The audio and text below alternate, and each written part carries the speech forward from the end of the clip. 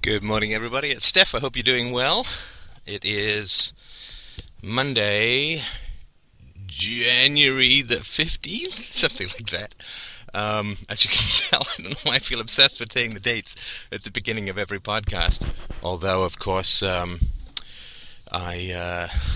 can barely remember what month it is, let alone what dates really aren't my thing, man. I'm a bit more of a free spirit, you know what I mean? I think you do. So, I'd like to talk this morning about the poor. I have been receiving some emails based on my article on LewRockwell.com, which is, I think, catchily titled The Application of the Argument from Morality to Welfare, or something equally gripping and metaphorical. And the poor are... You know, if you've ever been a libertarian, and you've been a libertarian for more than, say, 3.5 minutes, somebody is going to ask you the same question.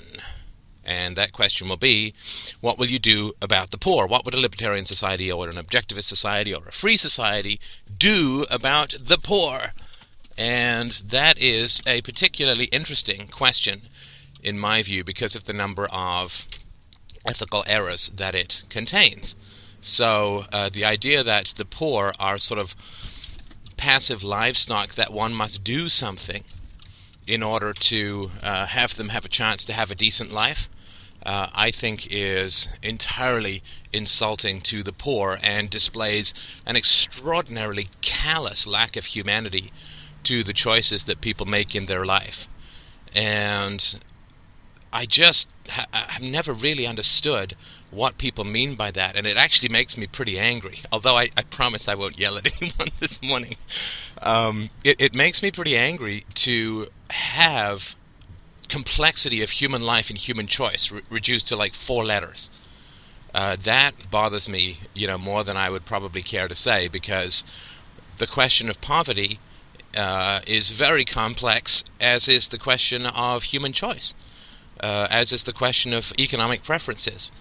And the idea that the poor are a sort of group of sick people who need our help like they're wounded livestock, and you say to the farmer, well, what would you do? What are you going to do about your wounded livestock? And, the farmer is, I guess, supposed to leap into action and go get a vet, because the livestock are completely unable to do anything for themselves. I just find it's just absolutely horrible. It is an absolutely ghastly way to view human life. And why? Well, as I've asked before, what on earth is wrong with being poor? There's absolutely nothing wrong with being poor, and I find it just bigoted and biased in the extreme to look at poverty as a species of illness that needs to be cured by violence towards others. So, there are a number of approaches that I would like to take to this complex problem. I guess, first of all, I'll spend 2 seconds maybe. I've had lots of emails from people who guess I assume that I'm some sort of, born with a silver spoon, aristocratic rich guy because I've got an accent and some education and, I guess some verbal abilities. And, let me put that notion to rest. I have probably more exposure to poverty than most people who are listening to this. And I don't say that with any sense of pride or benefit or that makes me an expert or anything like that, but, if you want to talk about a particular subculture or a particular group in society, of course it does help if you spent, 15 to 20 years living among them. My parents separated when I was very, very young, like 6 months old or something like that. And my father is a geologist, and he moved back to Africa because he'd done his PhD there, and being a geologist is sort of like being a lawyer. You can't just sort of flip countries because the geology is so different between different countries that you can't just go and sort of settle in Ireland. And it's not a whole lot of gold mining being done in Ireland these days, which is what my father's expertise is. So he also moved to Africa because my mother was, threatening to sue him and, full of rage and so on, right? Because, of course, my mother being sort of irrational and crazy is very much like, oh, this man, and he, the degree to which he abuses poor me, and she sort of stokes the fires of her rage like somebody kneeling in front of a fire with a pair of bellows. She had this whole thing about how she had supported him through his PhD, and now he was leaving her behind, and he was going off to make a fortune, and she was going to be left in poverty with 2 children after supporting him. The typical thing that, crazy divorcees do, probably on both sides of the gender line. She just created this story wherein she could stoke her rage at any time because, her rage seemed to enjoy being stoked, I guess you could say. So, and we didn't live too bad a life financially in England. My mother was a secretary, and we lived on a subsidized housing estate. But, don't get me wrong, it was no hole in the wall. We had a pretty nice apartment with a great view of London, and we had nice stuff. And, we weren't rich, we didn't have a car or anything like that, but, we didn't really have significant poverty in our family. And then, my mother just, had this fear that socialism was getting worse and worse, so she decided to abscond to Canada. This is in 1977, so shortly before, 3 years before Thatcher got in, right? And I think I've mentioned the irony of all that before. And I do remember pressing her, even as a child, saying, well, why would we move? Why would we move? And my mother was, somewhat evasive, but seemed to sort of be quite passionate about the need for the family to make a new start. We're going to go to the new world to make a new start. And, as I grew older and understood abuse, parental abuse a little bit more, what I realized, of course, was that we had friends and relatives in England that we visited, and the abuse that my mother was perpetrating on my brother and I, she wanted to move us away. As we sort of entered into puberty, she wanted to move us away from people who we could talk to, right? Who we could communicate with. So she wanted to move us to a place where we had no social network, no relatives, no friends, no sort of extended family support, so that we would not say anything about the abuse. And now, I'm not sure that anybody would have done anything, but, that is something that people are pretty good at doing, right? I mean, if you're abusing a child, then you're going to have a pretty strong motive, and I'm not saying it's like consciously whiteboarded out, but you're going to have a very strong motive to move them around. Like, I went to like 6 or 7 schools by the age of like 13. And so, that's just a pretty typical thing, right? Which is another reason why that these people are evil and not confused. So then when we came to Canada, my mother, who's, a classic hypochondriac, decided to go in for a little bit more recreational surgery, and she flew back to Germany, where she had, I believe as a German citizen, she had access to the healthcare system, and she went back and got some operations done for her. And my brother then went to England, and I went to stay with a friend of mine's grandparents that I barely knew for a summer. And then when my brother stayed in England, my mother came back from Germany, and, within a month or two of coming back, she just fell into a sort of catastrophic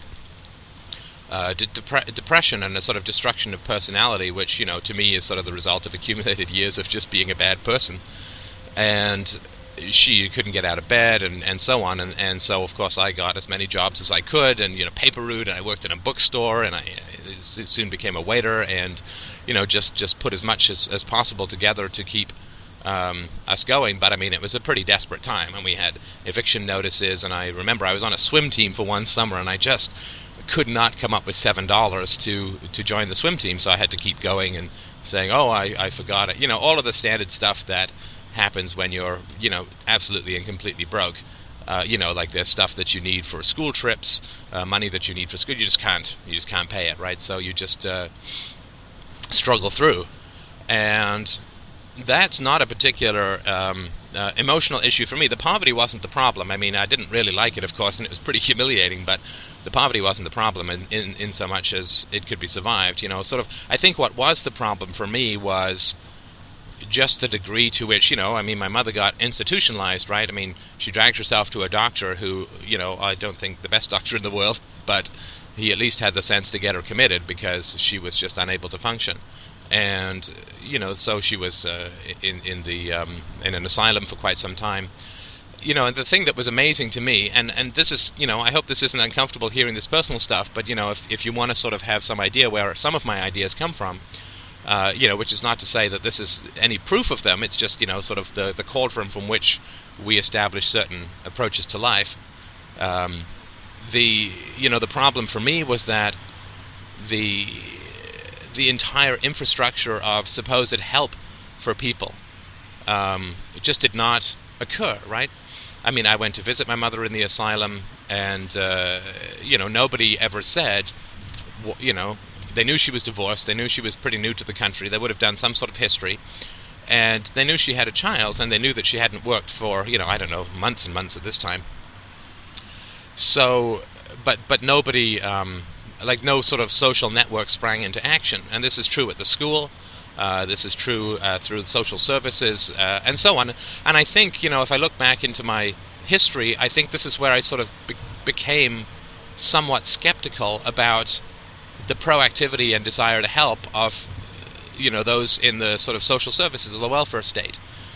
Because, there was a whole cluster of sort of wolf children living in my apartment, relatively sort of in our early to mid-teens.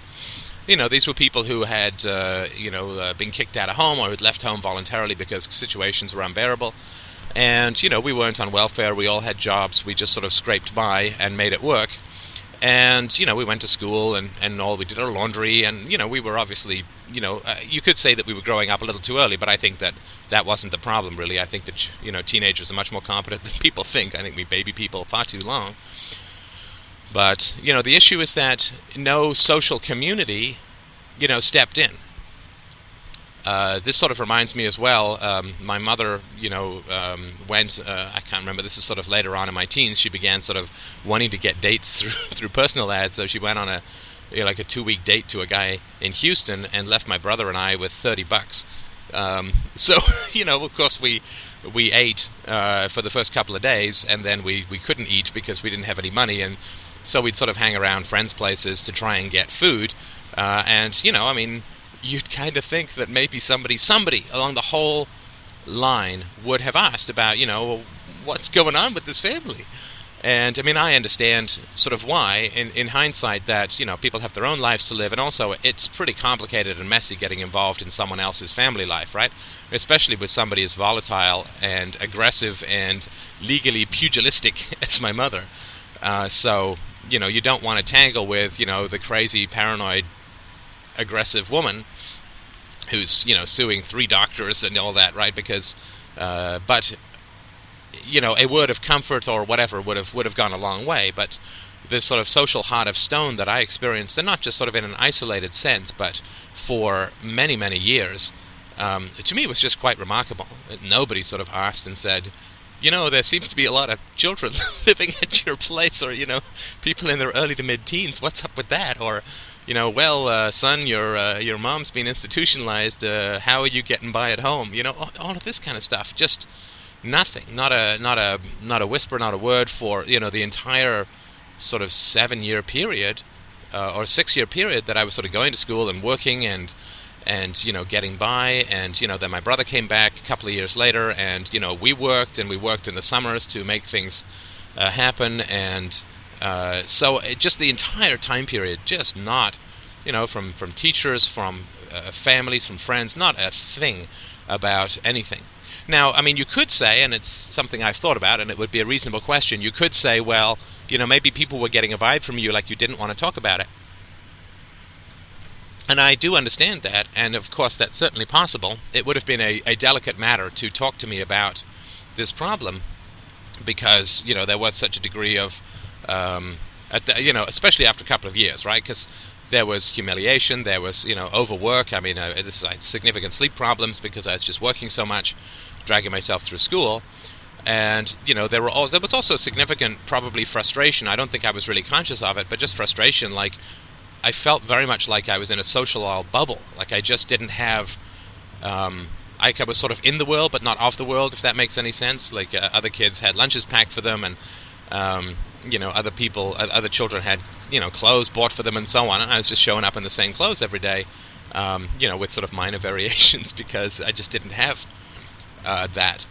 And I do remember, I guess one friend's father, who was a doctor, and this is a guy I went over to his house after school, and he sort of took me into his office one day and said, you're in puberty now and your body's emitting smells. You need to use deodorant and shower every day and so on.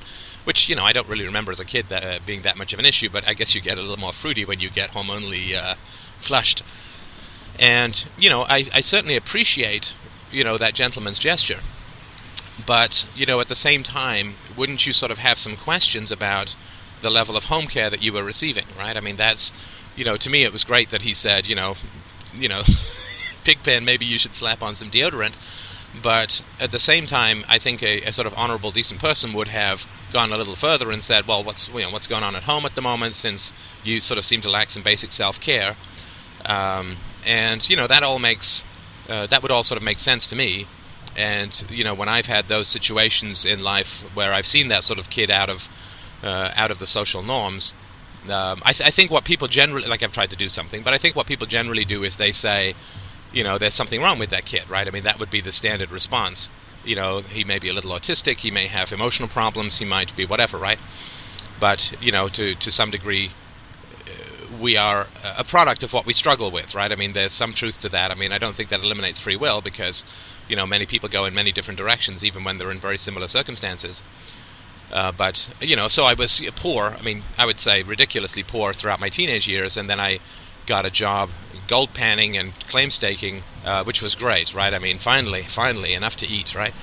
And so I went through all of that, worked for a year and a half off and on, sort of 7 days a week, and then take some time off. And, I was living in a tent, they bought all my groceries, and so I had enough to eat, and it was outdoors, and it was exercise, and it was just great. And then, of course, I went to school, and, then, of course, you enter into the poverty pit of school where, the money that I'd saved from working up north, I had, managed to get me through a year or two of school, and then I worked again, and I did take some government student loans and student grants. After struggling, I was sort of forming my ideas about the government and the free market back then. But I took the money after struggling with it and conversing with some friends about the morality of it, and I'm certainly glad I did, because, of course, having founded a company, I've returned much more than I ever will. I've contributed much more than I will ever receive from the state, in using the term contribution very loosely. So, I went through that, and then I ran out of money at the end of my undergrad, so I took a year and a half off, and I temped and, made money and so on. And then I put myself through my master's, so without any help at this point. So, and then, I got a job, and I was really broke at the end of my master's. Like, I just couldn't make even. I was paying $270 a month in rent because I was living in one room in a big house. And, I just couldn't make. So I had to sort of call and beg for jobs. And fortunately, I did get a job as a computer programmer. And, I mean, I'd never taken any computer training, but I've sort of loved computers since I was 12, so I knew a fair amount about how to work them and how to program them. So, then it all sort of took off after that. I had, some good money, and, then I started a company, and now, of course, financially I'm pretty comfortable. And so, I do have some pretty strong understanding of what it is to be poor, and I lived in an environment with other people who were poor, and I lived in a community where, it wasn't a particularly wealthy community by any means. I mean, the majority of people just didn't have cars, or, there was lots of single mom families around and so on. So I do have a pretty strong understanding of, what it is to be poor, and I do have a pretty strong understanding of the barriers to sort of helping people out of poverty. So, some more personal stuff, I'm just sort of putting this in so you can sort of, full disclosure, right? This is sort of the perspective that I'm coming from, so if that's had any... if that produces any irrationality in my thinking, it's sort of good to know where it comes from, right? This is sort of the personal experiment that we're working with as the foundation of some of these theories. So, of course, when I got older, when my brother and I had a company, we gave my mother money. And we gave my mother money, to sort of help her, right? To sort of get her to do things that would be a little bit less... poverty-stricken or so. I mean, she lived in a nice little apartment, which she turned into an obsessive-compulsive crap heap by just, obsessively getting books, photocopying books, highlighting things, because she was involved in a big lawsuit against her doctors, which, every time it came to a hearing or a trial, she just would vanish and never show up. So, that was all. She was comfortable, right? But, we thought more money would help, and all she did was she turned around and gave the money to her lawyers, to a bunch of sort of sleazebag lawyers who, would say, "Oh yeah, we'll be all over that court case of yours, honey. Don't you worry." And of course, nothing ever happened. So, my mother, giving my mother money was not an option in terms of getting her help. So, and of course, I knew of other examples of since I sort of kept in touch with some of the wolf children who sort of, and by that I just mean sort of kids raised by wolves or kids raised without parental influences. We kept in touch over the years, and they had the same problems, similar problems with their own parents, and anytime they tried to give them resources, they just would get frittered or wasted. So these people were sort of money resistant, I guess you could say. They had sort of an invisible shield that amount of help, financial help, could penetrate. So sort of that's where, and I certainly don't say this is true for all of the poor and so on. So to abstract from my experiences through theory to something that may be a little bit more transferable, what I would say is that there are two categories of poor in the world, and you know what, it always has to be three. I'll take three categories, Jim, for $500. And the first category would be those who choose to be poor. The monks and people who have just decided to reject a career and enjoy the personal freedom of getting up and going and hitchhiking and whatever they want, and who have rejected the sort of standard bourgeois existence of career advancement and so on. And those people have chosen to be poor. They may even have a good education, they may have intelligence, they may have whatever, but they've just chosen that kind of 5 easy pieces approach to life, wherein you just kind of avoid the challenge of a career or avoid the problems of a career, and you just live this sort of free and easy life where you work and then don't work and start and then stop and take a contract here or there. And of course those people can't be, money, I'm sure they prefer more money, but it's not a problem to be solved, right? Lifestyle choices are never problems to be solved, especially solved through violence. Now, the second group of people who are poor are the undeserving poor.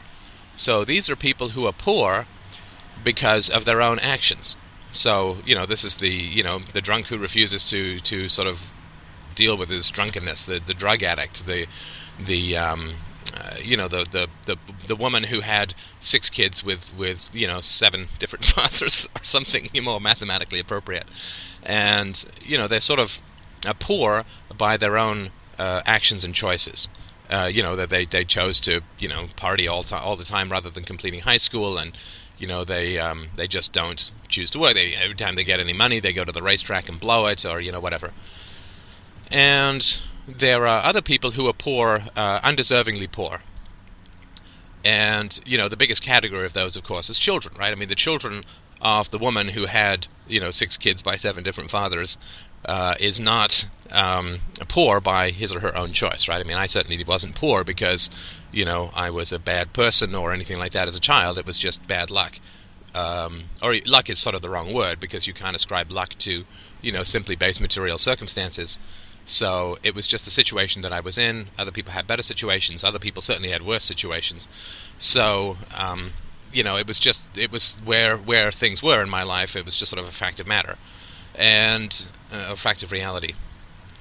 So the greatest category of people who are poor and they're not deservingly poor are children, but of course there's a subsection of adults who are poor not by choice but by accident or whatever.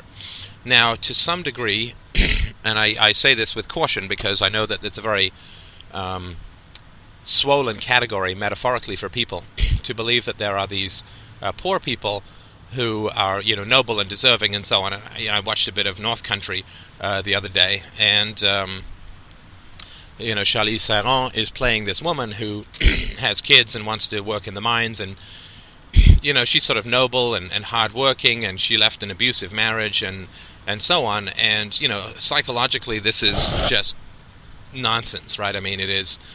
you don't have 2 children by an abusive man unless you're severely disturbed yourself. And, to me, of course, it is perfectly valid to accept that this woman had a bad template for marriage, right? Her own father may have been abusive. It may have been commonly accepted behavior in the community and so on.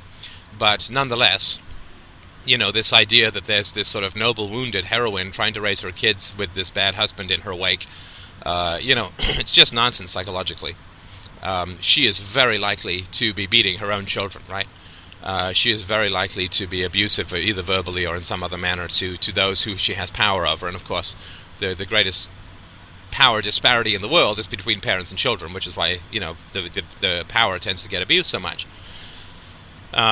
So this idea that there's this sort of noble, struggling poor, and it's usually a woman, but occasionally it's a man, like hardworking and diligent, and but just can't get ahead, and with wonderful emotional skills, but no capacity to make a living, right? So you see this in Charlie and the Chocolate Factory, right? That there are these two wonderful parents who are warm and friendly and compassionate and loving and so on, but they work in these precarious, low-rent jobs, and that's really not.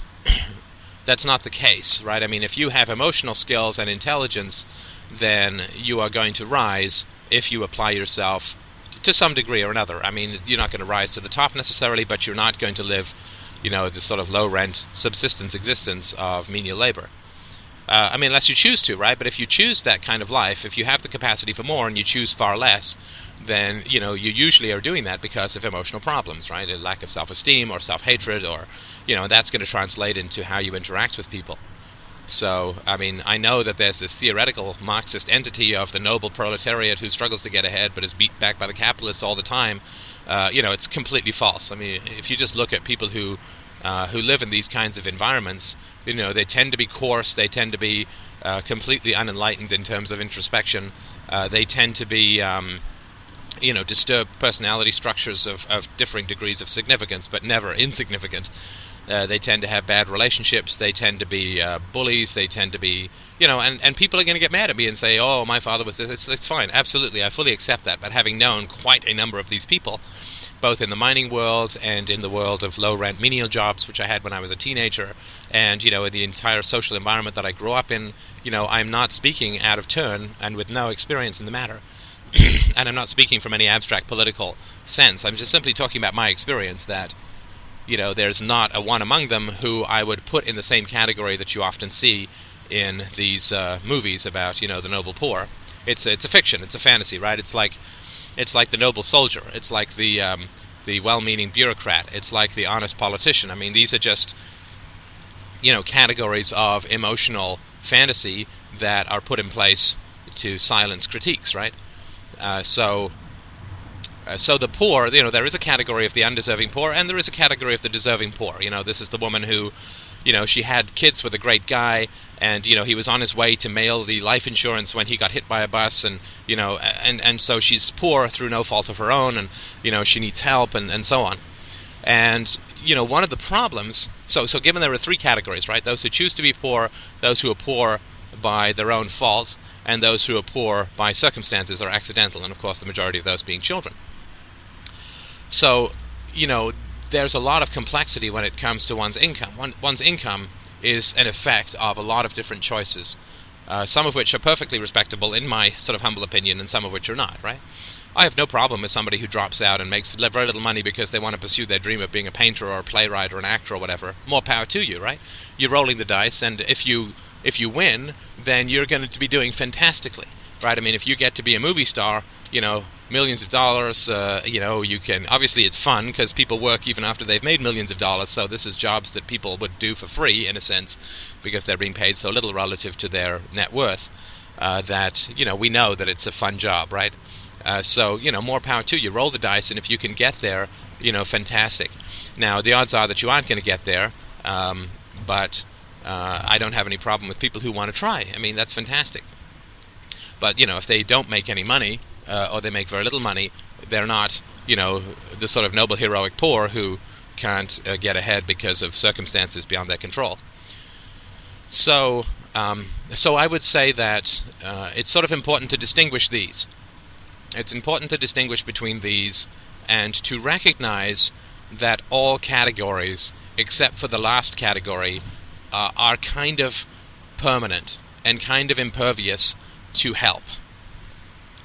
That's sort of important. We don't want to just sort of categorize people as the poor. I mean, to me, that's sheer conceptual bigotry. That's like categorizing everyone as blacks or Chinese or whatever. I mean, everybody's an individual, and everybody has a wide variety of choices, and they have personalities which point them in one direction or another, and they can measure sort of long-term gain, short-term pain in different degrees of success and to different degrees of preference.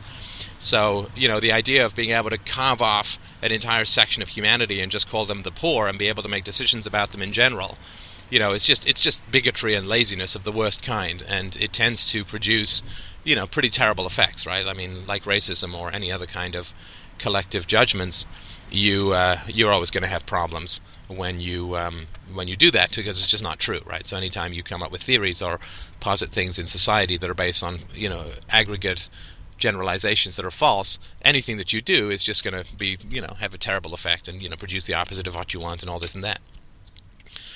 So the first two categories, absolutely impervious to help, right? You cannot help people who choose to be poor, and you can't help people who are poor through their own failings, right? I mean, but you can't help them with money for sure. I viewed my early 20s to mid-20s as an investment in my future, right? I was willing to accept the poverty there, and that poverty was still better than the poverty I had as a teenager, but I was willing to accept that poverty in return for getting a master's, which would give me more capacity to make money later on. So, I mean, I would never expect anybody to give me lots of money, based on the fact that I was poor, because it was an investment. And those who are poor by, as a result of their own actions, then you can't help them either, because you can't undo people's histories, right? You can't. Sort of money is not going to erase the fact that my mother was abusive, right? Money is not going to erase the fact that my father sort of wandered off to Africa and barely was in contact and left us with this, crazy abusive woman that, of course, he knew was crazy and abusive because he left her. He was married to her, right? And so, my perspective here is that you can't just sort of, if it's true, and I think it is true, that my mother had a mental collapse because of the accumulated evil of her actions, then it's not true that money would help her, right? Money would not, and money didn't help her, sort of in point of fact, right? When my brother and I gave her money, it just didn't do her any good whatsoever. And the reason for that is that, you simply can't undo people's histories, right? You can't turn her into somebody who'd never been abusive. The facts are the facts, and, everything we do is sort of recorded in our conscience. That's sort of my perspective, and that's why it's sort of important to be a good person, right? Morality is a habit that you develop like exercise, and you want to sort of make sure that every time we don't go to the gym, it's sort of recorded in our bodies through flaccidity of muscles and accumulation of, cholesterol or whatever. And every time we do go to the gym is recorded in our bodies through, slightly better health. And it's the same thing is true with our moral actions, right? I mean, our moral actions are recorded in our conscience, right? I mean, everything that we do, we remember, and if we just reject it, it doesn't matter. It's still there, right? You can swallow food and say you didn't eat, but it's still going to be processed by your body. So, you can't undo people's history by giving them money, and, if the self-flagellation of their actions has produced poverty as their natural state, you really can't do anything about it. And I've seen this in a number of examples where, money just doesn't change people or help people. And, those who are poor because they have bad habits, then those people you can't help with money either, right? You don't give a drunk money and think that person is no longer going to be a drunk, right? What are they going to use it? They're going to use it to buy alcohol, or they're going to use it to, take time off work so that they don't have to get up and go to work with a hangover. So you can't give money to people who are poor by habit, by bad habit, and expect them to change their habits and get better. I mean, that's certainly the case. And again, I've seen that in a number of situations and circumstances as well. So, if we get to the third category, and I don't have any idea to what degree the third category exists, except as sort of a artistic construct that we've seen countless times in movies, and not so many countless times in life. In fact, I've never seen that in life. This third category, theoretically can be helped. They're vastly in the minority, and the problem with this issue of deserving versus undeserving poor is that the deserving poor are always obscured by the fact that the undeserving poor are always trying to pass themselves off as, you guessed it, the deserving poor. And that sort of problem of mimicry is a significant problem, and one of the reasons why state programs always have always grow and always get corrupted and always corrupt the poor, even those sort of theoretical but possible deserving poor. So I think what we'll do, let's have a chat about that this afternoon, because this problem of mimicry is significant and it's important to understand it so that we can understand why violence doesn't solve poverty. So thanks again, as always, for listening, and I hope that you're doing well. Steph signing off. Bye-bye.